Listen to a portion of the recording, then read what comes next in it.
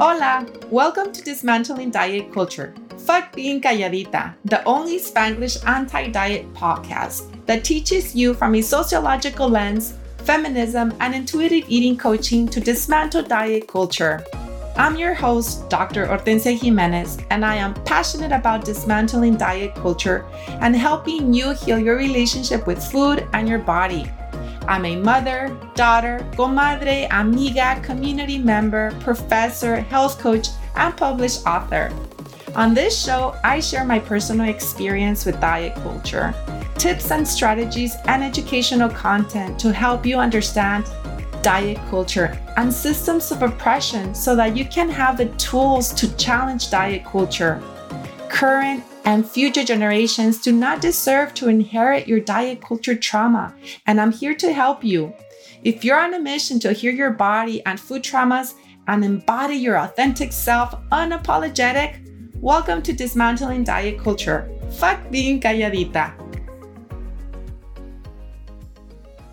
Hola, bienvenidos a Dismantling Diet Culture. Fuck being calladita. This is Dr. Hortensia Jimenez. I am very excited. I'm thrilled to have such an amazing guest that I actually learned through another podcast by Las Doctoras. And I'm going to go ahead and introduce you our wonderful guest. Her name is Dane Real. They is a queer, brown, unpartnered mother, traditional birth worker, sexual wellness educator, liberation activist, artist, and musician, and podcaster. She takes great pleasure in helping people peel away the learned layers of sexual shame and connect to their creative, erotic energy through vocal liberation, embodiment, mastery, and self-expression. Through the lens of ancestral medicine, decolonizing nonviolence, reproductive justice, and indigenous wisdom, Dane integrates her own spiritual and energetic gifts to help clients remember and connect to their authentic selves. Bienvenida! Super excited to have you and share this space with you. Thank you so much. Thank you, Hortensia. It's an honor and a pleasure to be here with you. Gracias. And so I listened to Las Doctoras and I heard you speak a lot about my experiences. You were talking about my life in many ways, about the sexual oppression, about the shame. And I was like, I need to check her work. I loved your work. And it has been healing just watching you, how you show up on the different social media platforms and the work that you're doing also in the community. And I want the audience who's listening to learn your journey and what led you to do the work that you're doing. And it's so important. Thank you so much for the opportunity to share. It's usually not until I have moments like this where I actually get to reflect on my story, as a whole. And excuse me, I do my best to document my life's work. It's really important to me that when I'm not here anymore, that my story is told through my voice and not through someone else's perspective. And so I do a lot of documenting my words, whether that's using Twitter as a quick notepad or filming a lot. I do a lot of recording of my loved ones, recording, memories, whether that's voice journaling, like a voice audio recording or video, and my biggest problem in life right now is that there's just not enough storage for all this documentation, so I'm really looking into like, how do journalists do it? How do they keep all their notes and all their works and organize all of that? So with that, thank you for encouraging me to document once again my story in a new way using this podcast as a platform. As you mentioned, I am a traditional birth worker. I've been a birth worker for about 10 years, a little more. And that really started after I got pregnant with my daughter unexpectedly at the age of 21 in my fourth year of college. It was unexpected in the sense that I had not planned to become a parent at that age. I also didn't really know what I was doing in life. I thought that I needed to follow this academic path of, getting a degree and getting a good job and then maybe starting a family, like the, nuclear family relationship escalator model, and that is not what happened for me. I was in college. I grew up in the Catholic Church, so I went to 12 years of Catholic school. And I'm grateful for the opportunity to attend private school. My parents worked really hard to put me through that education model, and we were on financial aid and things like that. Um, but going to college really gave me the freedom that I desired my entire life to really explore my desires and what brought me pleasure and joy without fear, without shame, without guilt. And all of those things I learned through the Catholic Church, right? I learned how to be fearful of a God who would send me to hell if I did something that they didn't approve of. I learned shame because I was taught that I could not be a sexual person, even though I was very sexual at a young age. I was very sexually curious and just fascinated by the human body and humans and social circles in general. I was just fascinated by people. Um, and I learned guilt by being taught that I should be always giving and giving and giving without ever really giving to myself. And whenever I would give to myself, I would feel shame, I would feel guilt for doing that. And so when I went to college here in Long Beach, I went to Cal State Long Beach for 4 years. And during that time, I could not figure out for the life of me what I wanted to do with my life, as many young people experience, a lot of overwhelm, a lot of pressure to pick a lane and stick to it. My brain was expanding at that time, so it was impossible for me to pick a lane. I studied English and I was like, I want to be a writer. I studied psychology. I was like, I'm going to be a psychologist. That's it. I had a really hard time in school. I know now that I have some learning challenges, when it comes to like the standard model. Definitely some neurodivergency and some ADHD symptoms. And so now it all makes sense why it was so hard for me in school. And so, throughout my 4 years, I didn't really get anywhere. I was taking all these classes, spending all this money, but I wasn't anywhere near getting my degree because I was failing classes. Sometimes I wasn't even showing up. Sometimes I, was hungover. Sometimes I just had so much anxiety that I didn't want to show up for class. And so it was hard. And I remember going to this cliff in Palos Verdes here in the South Bay, California, and praying to God, creator, spirit, whatever higher power I felt was holding me at that time. I prayed for a miracle. I prayed for something, a sign to show me what my path in life was, because I was lost. I was lost and I was losing myself in that fear, of like what's going to happen. I don't know what I'm doing.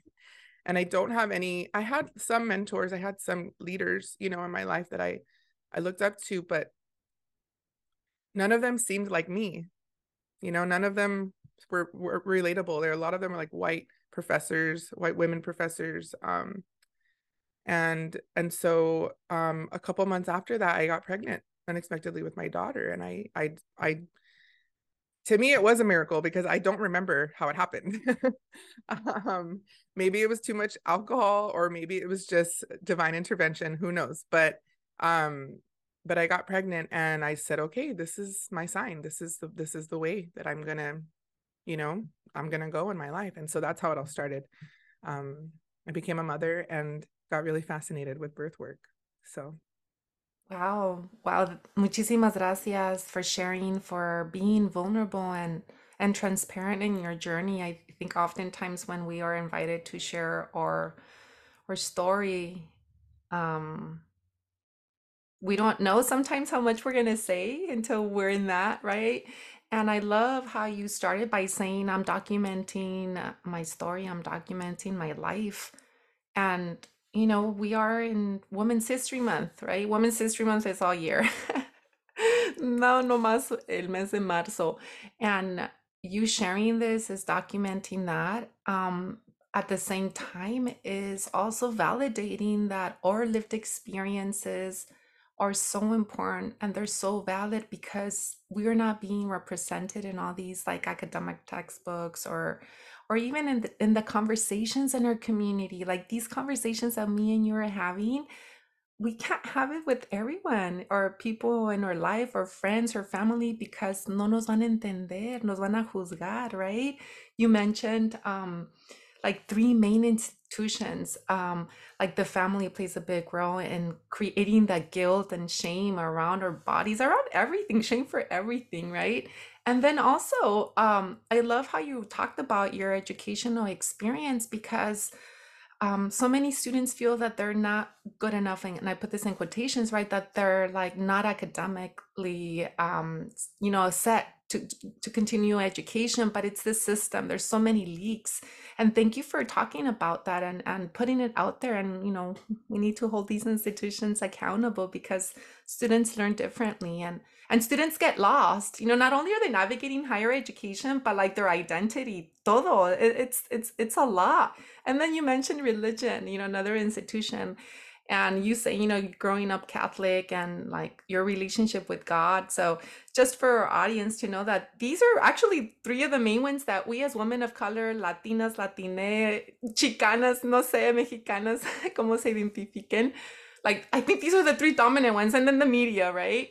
So, I just kind of just wanted to highlight the role of these institutions, how they intersect. Like we can't talk about shame and guilt without talking about the family and talking about religion. So since they're interrelated and messy, how did you work through all that to be where you are? Like I love how you embody your sexual self y todo. It's like, platícanos, ¿cómo lo hiciste? Well, I think that what shifted for me was, like I said, becoming a parent, because not only was I responsible for a life now, but I was responsible for a life that had her own essence. It wasn't like I was parenting myself again, which a lot of us think like, well, we become parents, oh, we can do it differently, we can do it better than our parents did, but what we don't realize is that our children are not us. They're their own person, they're their own spirit, and our job is not to control them or to coddle them either, but to really let them lead us and tell us who they are. Let them show us who they are and give us the space to guide them and protect them. Give them like a safe container to be who they are. um and that's not something I ever had. I was always told not to be who I was. I was always told I was too much, I was too overwhelming, I felt too much. I expressed myself too drastically.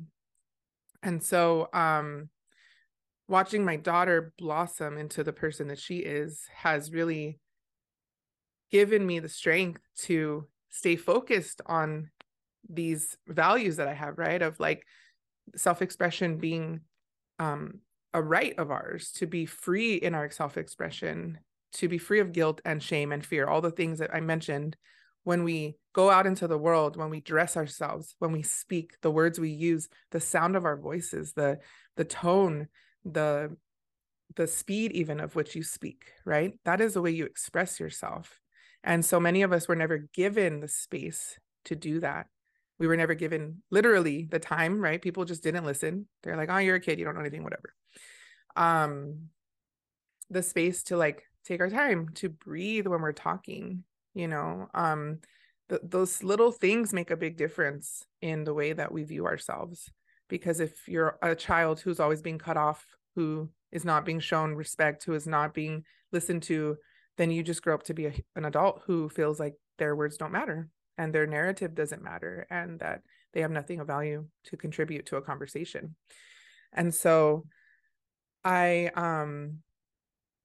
think about the way that I've chosen to raise my daughter, which is centering nonviolence first and foremost. So I was raised in a very violent home. I was raised around a lot of domestic violence, and a lot of that contributed to the fear I felt as a child, which related to me experiencing like anxiety at a very young age. Like I started nail biting at a very young age, something I still struggle with today. Also, like just the fear of like not knowing if your parent was going to come home, because I had a very emotionally unstable parents who, after they would fight, would be very unpredictable, and so the fear of like losing a parent was very real for me all my life.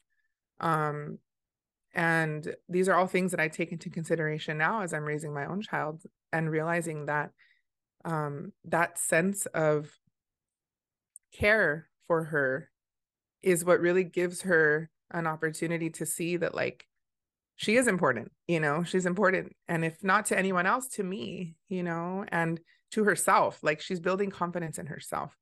I'm sorry, I got really like No, that's off great. topic. No, no, no, this is Well, great. No, this is great. I want to go back to and just say how important it is in allowing our children and we want to clarify in this space right now that, mothering and motherhood doesn't necessarily have to be like birthing a child, but mothering in different relationships. So for those who are listening, if you don't have children, you still mother, you're still there for other people, right? But in this context of you with your daughter, I loved how you said, allowing your daughter to express herself, to get to know herself, to guide you as a parent. That's just so beautiful.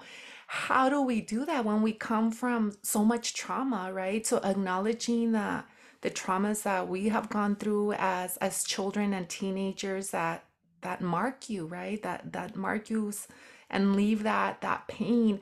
How did you do that? Because maybe some parents, maybe they're gonna be parents eventually, or I don't know where they're at in their journey.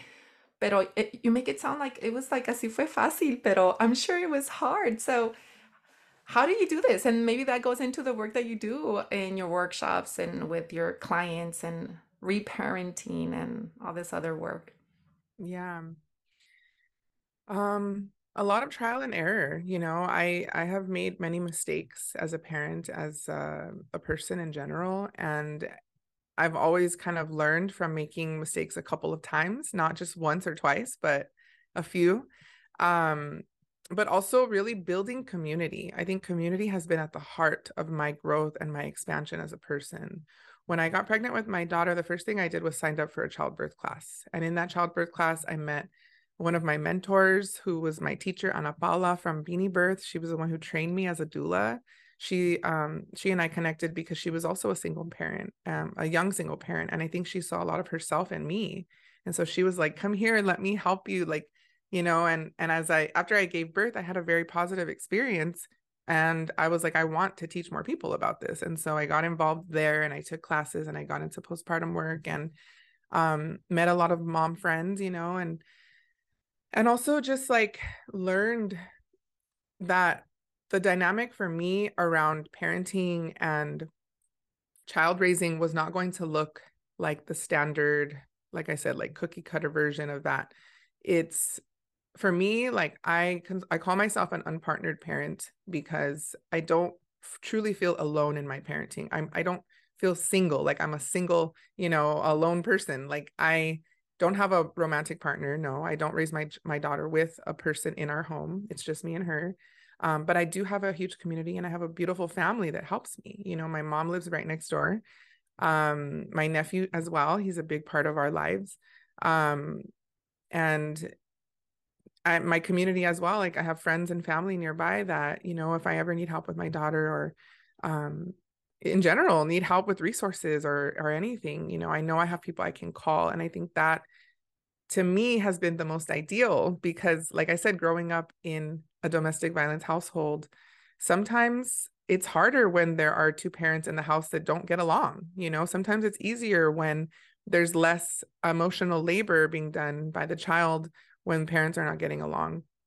Yes, there are challenges financially, economically, as an unpartnered parent, but for me, I'd rather take those challenges than have to like deal with the mental load of like trying to raise a child with someone who doesn't truly understand what we're doing, and doesn't, or maybe doesn't agree with what feels right for us as the mother, as a parent, a primary caregiver. So um just really surrounding myself with like-minded folks, who were also raising their kids through the nonviolent parenting paradigm, or like conscious parenting or gentle parenting, like again, just really letting the child take the lead.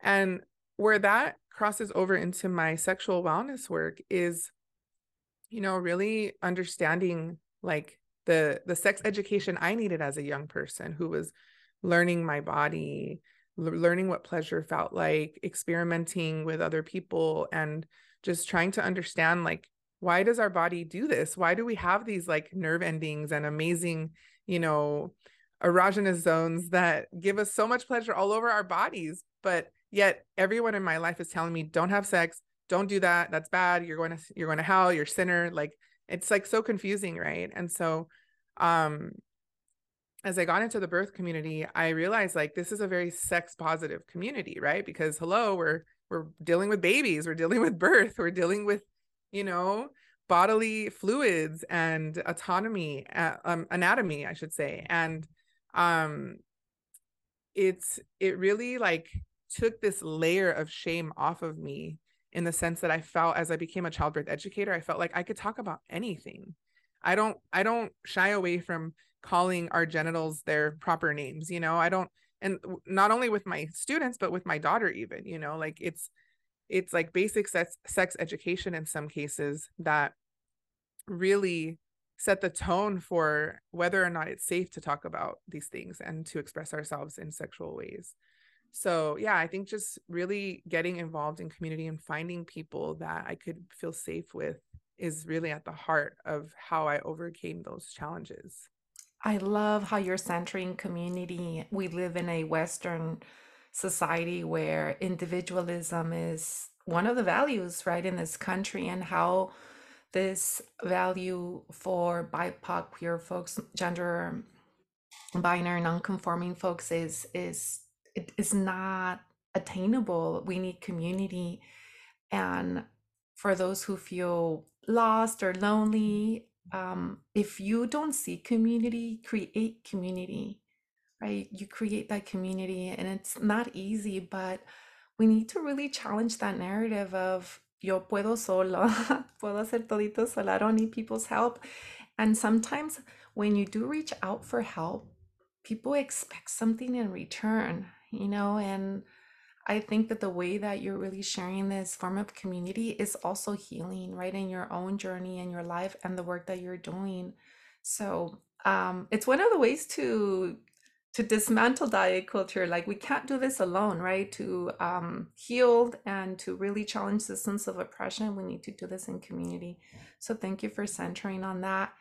And for those who didn't have that experience like you did in doing all this birth work, how do, and I don't know if how much you can share about like how the work that you do with your clients and in your workshops that you facilitate, how do you help them unlearn and shed some of those guilt and shame and oppression so that they can become sexually free or freedom and whatever that may look like, right, for each individual?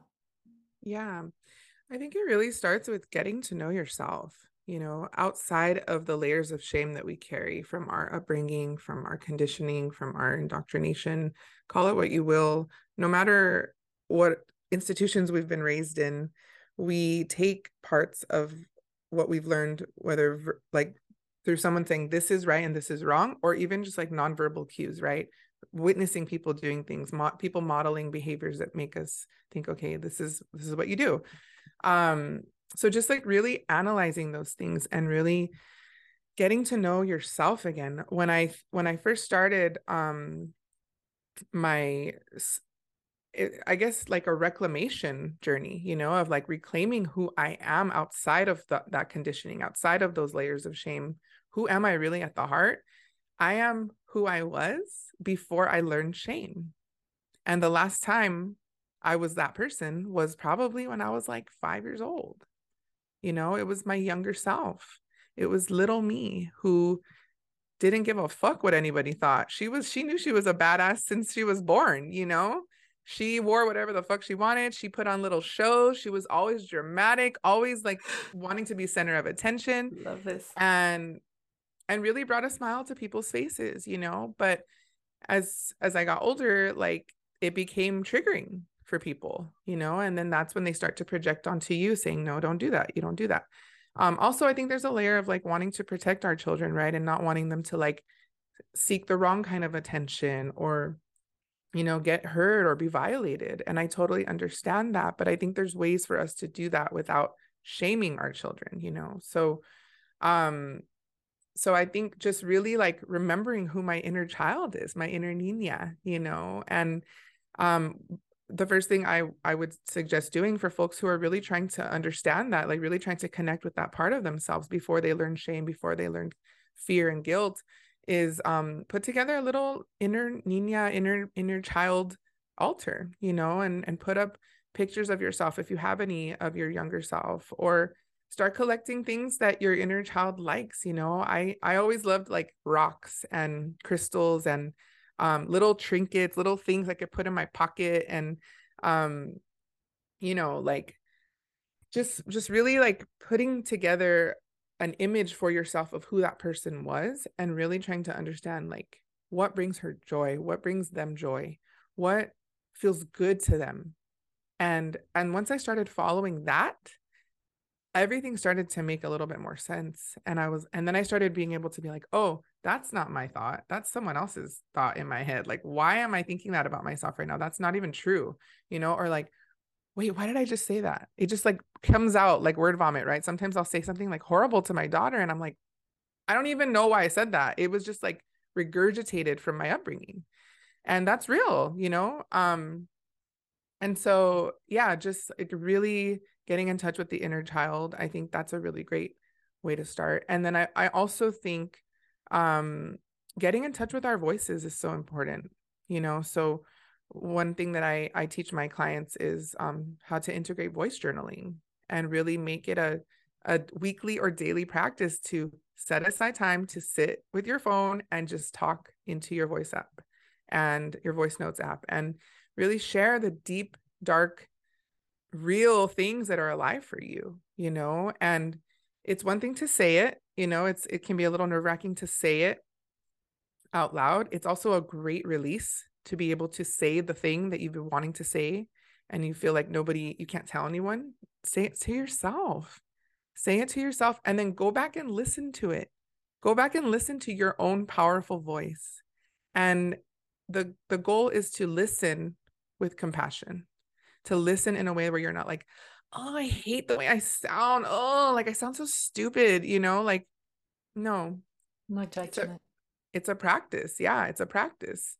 But it helps because it helps build confidence in our story and our narrative. I love And this. yeah. Me encanta, like reconnecting to your inner niña and your inner child to embark in that journey and healing, and because it's messy, complicated, and Kim Guerra from Taras por Bonita says it's a beautiful desmadre. It's not supposed to be easy, right? And the fact that you're saying, having an altar and putting things that can cuddle and nurture your inner niña. And it actually, it made me think like, I love going to the beach. I live in Monterey County. I'm about 25 minutes from the beach. And one of the things that helps me in my healing is to bike ride, but also to just look for seashells. And I actually bring them and I put them in altar. And when you were saying like bring things, I was like, that's my inner niña. And I actually never identified it until now that you're saying that's me. The adult version is doing other things, but that's my inner niña bringing those seashells because she never went to the beach growing up. So like right now, this is like an aha moment for me. It's like, oh, ya estoy haciendo estas cosas, and I'm actually naming them and releasing it and telling you that. And that is like really powerful. It's like, oh, I'm taking care of my inner niña. I just didn't know I was actually doing that. Sometimes we don't know, right? Until we hear other people. Y también what I really loved that you said was your daughter, right? Like that we're always making, yeah, not as mistakes. I don't know if you said mistakes, but it's just like it's a learning less. We're constantly learning, right? And that journey of parenting, and that we are so accustomed that we normalize and we say oppressive things to ourselves. And I loved how you said you're starting to shift that. I think that's a pivotal moment, don't you think, where you get to an awareness of like, okay, these are the oppressive voices. These are not my voices. So let me kind of quiet them down, tune them down, and then use these other like reaffirmations. So me encantó eso. The voice memoing that you said, I think that's amazing. And you know why I love that you said that? Because I've been actually resistant. I see a lot of content creators, influencers talk about journaling, and I'm like, well, you know, I have formal education, and that's the last thing I want to do, actually write. I don't want to write anymore. Like, I don't want to journal. Like, I see the benefits, but then I was started being resistant, like, pero si no tengo ganas, what if other people, you know, they have their own issues or other things, trauma with writing, and that's part of the system too of our Western culture, that reflection should be about writing, but it doesn't have to be that way. It can also be listening to your voice. And I actually used to do this back in the fall when my grandmother passed away. I did a lot of bike riding, and not safe, but I would take out my phone and I would cry because I was part of my healing, and I would be recording my voice and saying all these deep reflections that I was actually scared of. Like, even one, I was scared that I was having these thoughts, and then I released them and recorded them, and I'm like, oh shit, this is hard shit. This is like, man, if you know, this is tough. This is hard. Like, hasta yo me sorprendía, but releasing it was already healing. But sharing it to the world was, no, I'm obviously not ready. But I love that you said that. You know, thank you for that invitation, and I invite everyone else here to embark on that. If it's meditating, if it's writing, or just recording your voice and then going back and listening, so that you know and recognize that you're such a badass person, that we are powerful. We've been made to believe that our voices are weak, that we're invisible, but no, we're loud. We're loud and we're Heck clear. yeah. Heck yeah. ¿Verdad? One of my inner child's favorite things to do is to be loud as fuck and annoying too. Like making like annoying loud noises, like singing at the top of my lungs, you know? But yeah, you're absolutely right. Like that is our nature. It's just the world that has taught us that we have to be quiet and we have to, you know, just be like submit to this like Yes. idle life. And it's like, no, like we have so much energy. Something I wanted to tell you about like your bike rides and your voice journaling is, as I've been doing this more and more, and also channeling my own like spiritual gifts and energetic gifts, I'm realizing that this is a source of practice for channeling. So that's why sometimes it feels scary to say the things you're saying, because you're channeling your higher self. You're Wow. channeling the part of yourself that is true and that is real and that does not wear masks and does not hide from what is alive for them. It's kind of scary to know that you're that you have that, like, that the part of you that, you know, maybe it wasn't your inner child, but maybe what you are now, of all those experiences, that you're like, you're scared of your power, you're scared of your voice, you're scared of, and I speak for myself, scared of these ideas and vision of what I see that perhaps other people may not see as clearly, and I want to provide that clarity and direction. It's scary once you hear it from your ancestors. Like, for me, it's like a higher calling, is this in connection with my ancestors que dicen, esto es lo que tienes que hacer. And here's a vision, and you're like, no, I want to hide. Yeah, it can be really scary to be faced with so much divinity, you know, um, because that's what it is. It's like a reminder that we are connected to the divine too. We are connected to spirit. We are connected to life force energy. It's just, you know, the shame that we carry is a perfect tool to block us from remembering that, you know, from knowing that. And that's why I love to work with the inner child, because again, she didn't know shame. She knew she had gifts. She knew she was powerful. She knew she could make things happen with the power of her own mind. But the world took that away, you know. And so that's why I called my journey a reclamation journey, because it's not just about self-love anymore, you know. Because there's days that's really hard to do, you know, Mhm, but mhm. it definitely helps. And I have been focusing a lot of my work around self-love and just exposing people to the idea that like it's okay to love yourself first. It's okay to put yourself first and say no to people, you know. Mhm. But even more than that, it's like reclaiming what has always been true for me, which is that I am a sexual being. I always have been. And the truth is that when I am experiencing my sexual energy, I am creating. I am always creating. I'm a creative person. I never used to believe that. I never considered myself an artist or a musician or anything creative because I didn't produce art in the way that I saw it being created around me. But what I realized is like in documenting my journey, in recording my voice, in speaking, doing speaking engagements and expressing myself through movement and through song and dance, I am creating always. And it's because I'm tapping into my sexual energy now more than ever that all these ideas are just flowing out of me. And again, that's a form of channeling. You're Oh, channeling your yes. higher self's ideas, messages, energy, essence. And when I say higher self, I mean the parts of ourself that are not weighed down by society's expectations, by other people's opinions, by, you know, culture and influences around us that keep us from being who we truly are. I love that. How did you get to that? And this is, how did you get from, did you move away from the Catholic institution, from the church? How was your journey into ancestral knowledge and wisdom and in spirituality? Porque son cosas, I know that they can overlap, pero for many people, they see them as two separate things. How is that for Yeah. you? Would love to hear a little bit about that. Well, I definitely left the church. It took me a long time. It took me a really long time because I still craved like a sense of community and belonging and ritual.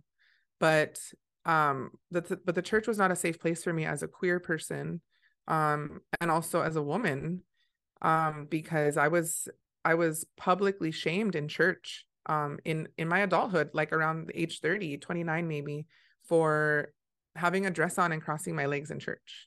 I was shamed by an elder in the church who publicly called me out and said, "Hey, can you not do that? That's disrespectful." And that was the final straw for me. I was like, fuck this place, fuck all of you. Like, I'm leaving and like, I'm never coming back because I'm never going to let anybody make me feel like that again for just Mhm. fucking being in my body, Right. for just being a woman, for having long legs, for having skin on my bones. Like, that's ridiculous. But once I finally like broke up with the church officially, um I did get more involved in ancestral medicine. And interestingly, I found that a lot of the roots of Catholicism are based on indigenous practices. There's a reason that in church, when they have like special ceremonies, they bring out the copal and the frankincense and they do all the incense. They've learned that from our indigenous ancestors who were highly connected to spirit through these smoke practices, right? And it's interesting too, because when I was in church experiencing that, I would smell the copal and I would have such a beautiful like moment with it. I was connected to it. I was called to it. It did something to my biology. And I realize now it's because it was a connection to my ancestral medicine. It was a connection to my ancestral lineage. Um, when my daughter was about 5 or 6, we joined this homeschooling co-op. I'm also a homeschooler, or unschooler. And we joined this beautiful community here in Long Beach where I met this amazing maestra Banquetsani, who goes by Indigimama on Instagram. And she became one of my best friends and teachers. And she is really the reason that I was able to connect to my ancestral lineage, because my family is so far removed from our roots in Mexico. We assimilated. We were like taught not to speak Spanish and to reject our culture and our heritage and to embrace Christianity and all their rituals and cultures. And so working with Banquetsani really was the first step for me to like remember my indigeneity and remember where I come from and the practices that my ancestors have been practicing for years. So that was my first step. And since then, I've just continued to learn, from other elders, from other indigenous folks who are keeping the medicine alive and helping those of us who are so, far removed from our roots. I have so much gratitude in you sharing this because There's so many of us that struggle with that for either, it doesn't matter if you're US born, first, second generation Latina, Latine, Latinx, or if you're an immigrant like me. There's so many pressures to conform and to assimilate to these standards that we have been gaslighted by society to disconnect us from our indigenous ancestry, from that inherent wisdom that we have. And when you said that, you went through this process and you met this friend, que dijiste que you always knew that, right? I don't know what words you used, but it was something like the embodiment. I don't know. That's kind of how I'm interpreting, like the embodiment of the ancestral wisdom. Like we all have that. We just need to tap into it. And I wonder if you can talk a little bit more, and then I know we're soon to finish, but how does that feel in the body? Because you said remembrance, ahí está, la memoria. Because you said we are disconnected, right? From our ancestors. We know our indigenous lineage, right? We know that we come from strong, powerful, badass warriors, right? Guerreras, matriarchs. Lo sabemos. So, how do you embody that? How does it feel? Like the whole embodiment, pues, is it mind, Yes. spirit, soul, ¿verdad? I love this question because as you're saying it, I'm feeling it. I I'm like, getting the feeling, and what it feels like is like a full body orgasm.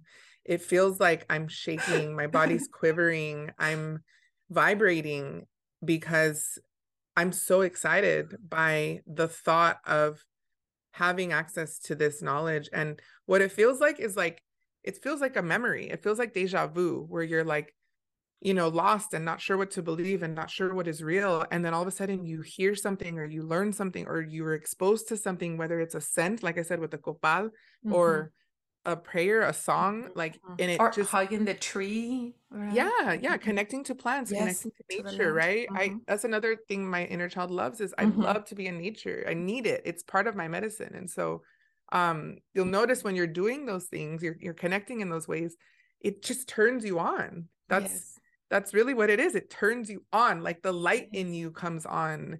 The organs are energized. The blood Vibrating. is flowing.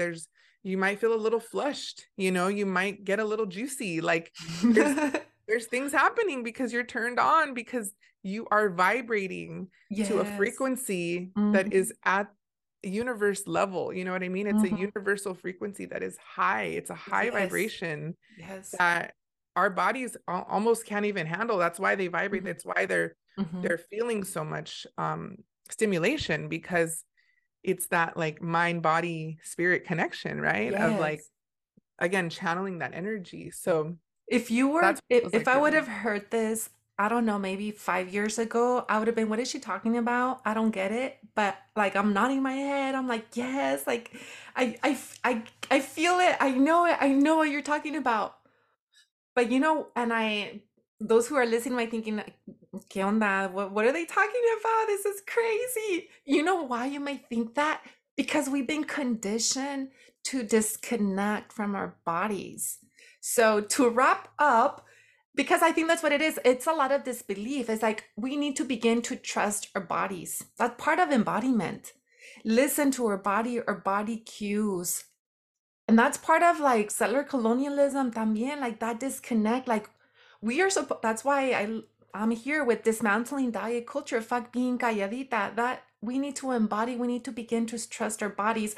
And how do we trust our bodies when our ancestors went through so much violence, or there's so much trauma, and we went through a lot of that too, right? So, it's also like being aware, right? And sensitive that part of embodiment is not easy work tampoco. How do you want to trust your body when maybe it wasn't safe, or maybe your body wasn't respected and your body went through all this, but ultimately it's like beginning to trust it and that healing, right? No say, I don't know if this makes sense. I don't even think Absolutely. I don't even know I have a question for you on that. It's like, no sé, ¿qué me quieres No, no, decir? I totally understand. And I think what you're talking about is um, like allowing for us to feel this way, right? Like giving ourselves permission to feel this way. Um, I know that if we are, and I know this because I experienced it, like if we're carrying an immense amount of sexual shame, then anytime this pleasurable feeling comes, this juiciness, this vibration, this like I said, like this full body orgasm, like if we've always been taught like don't, that's bad, don't do that, then we try to shut it off, and then we're not fully living into that pleasure that our bodies are capable of. As somebody who's lived in survival mode a long time in my life, I've always been armored. I've always, my fists are always clenched, my jaw's tight, my eyebrows are, angry, and those are signs in our bodies that we're holding tension. And so one more tool I would give folks before we head out is documenting, like filming yourself, looking at yourself, putting mirrors in your house, making sure that you can see what you look like. Because when you get to look at yourself, you get to see where you're holding tension. You get to see the areas of your body that maybe are not feeling comfortable. They're feeling closed. Our body tells us where we feel closed. When we're sitting like this, we're probably guarding our heart. We're guarding our wombs, but when our chest is out, oh, for those who are not here, I was like kind of curling over my womb, right? You But know, if we're let me right, open but up if my we chest. yeah, if we open our chest, if we lower our shoulders away from our ears, if we drop our bellies, don't worry about sucking in your belly. None of that. No, we don't need to do that. Like we need to breathe. So letting our bellies flop out and Yeah.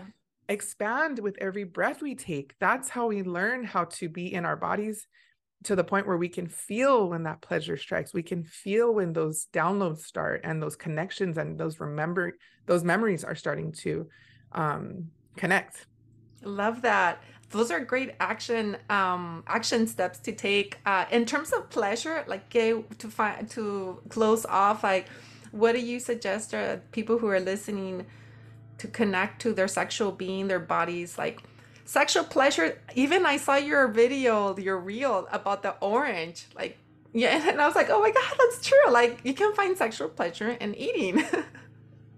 Absolutely. I think like giving ourselves opportunities to seek pleasure in like non-sexual ways. So go outside, touch a plant, breathe it in, like really using your senses, right? It's a sensory experience. So touching it, observing the color, observing the smell, the shape, rubbing yourself on it, seeing what happens when your body connects to it energetically, right? Um, the reel you're talking about was a grapefruit, and it was an embodiment or a pleasure exercise I did with my class last night, where we just enjoyed like building intimacy by enjoying fruit together, and watching how each other like enjoyed it. And another way I would recommend that goes hand in hand with like the using of the voice is like allowing yourself to make pleasurable sounds. When I eat, if I like it, I'm like like I am just like loving it up, I do that and I've been shamed for that, so fuck it. Exactly, but it's pleasure, it's joy, it's a genuine reaction, response to you in like activating pleasure. And Yes, so effortless. yeah, so just like paying attention to those moments, when maybe you experience pleasure throughout your day and maybe you express it somehow, and then noticing like, oh, am I allowing myself to experience this? And if I'm not, why? What is holding me back? Maybe it's an old memory, a past trauma, a comment someone made. But reframing is everything, like I said, kind of using the things that I used to be told were bad about me. Now I'm reclaiming them and I'm reframing them into those are my superpowers. Me being told I was dramatic all my life, that is my superpower. I am a performer. I am an artist.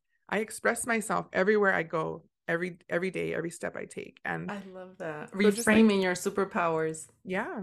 I love that, Eve. Where can they find you? So folks can find me online. You can find me on Instagram, but I'm really trying to move and migrate to other platforms. So my Instagram is at the multidimensional Mami. Mami is spelled Mami. And then you can find me on YouTube at the same handle at the multidimensional Mami. And then you can also follow me on Twitter at _Danereal, which is DANEREAL. And I'll link that in the show notes as well. And your Yeah. offerings, tell us your offerings. Let's say that they fell in love with you. They love this conversation. And then like, I want to work with her. What are your Yeah. offerings? Well, you mentioned that I also have a podcast, which I hardly ever talk about, but I should talk about more. Where you can find on any streaming site. It's called The Embodiment Project, and that I would say is a really good way of like really getting to know me and my story, and including my family. I have a couple episodes on there with my mom where we talk really in depth about our relationship and what we've been through as a family, and so definitely check that out. You can also check out my music. I have some music available on Spotify. I have a single called Mother that I created with my band, The Corner House. And I have another single coming out this week, actually, with another collaboration called To Be Heard. It's a really great song that was written by my friends, Ada P and Calamity. So you can check those out on Spotify. And then I have some original music coming out later this year too. So that's super Wow, exciting. so exciting. Yeah, Yeah. you're just full of surprises. You know, when I saw you on social media, cantando, bailando, I was like, oh my gosh, she's an artist too. You have so many gifts, and I am just so honored to have met you, and I hope to continue to create community with you and collaborate. And for a community who's listening, please go ahead and support her work. I'll link all that information on the show notes. Muchísimas gracias. Es un placer y fue un honor conocerte un poco más. Muchas gracias por todo lo que haces. Thank you so much, Hortensia. I really appreciate the opportunity. Gracias. Thank you, everyone, Bye. for listening to Dismounting Diet Culture Fuck Being Calladita. Nos vemos until the next episode. Adiós. Muchas gracias por acompañarme en Dismantling Diet Culture Fuck Being Calladita podcast. Be sure to rate, review, and follow the show on Apple Podcasts, Spotify, or wherever you get your podcast. Especially be sure to rate and review the podcast if you really like it. If you leave me a review on Apple Podcasts, you become eligible for a free 30-minute coaching session. That's right, así como escuchaste, one free session. Once you leave your review, you can screenshot it and email it to me, and I'll send you a link to sign up. If you didn't like it, don't worry, así está bien. Follow me on social media, on Instagram and TikTok at Dr. Hortensia Jimenez.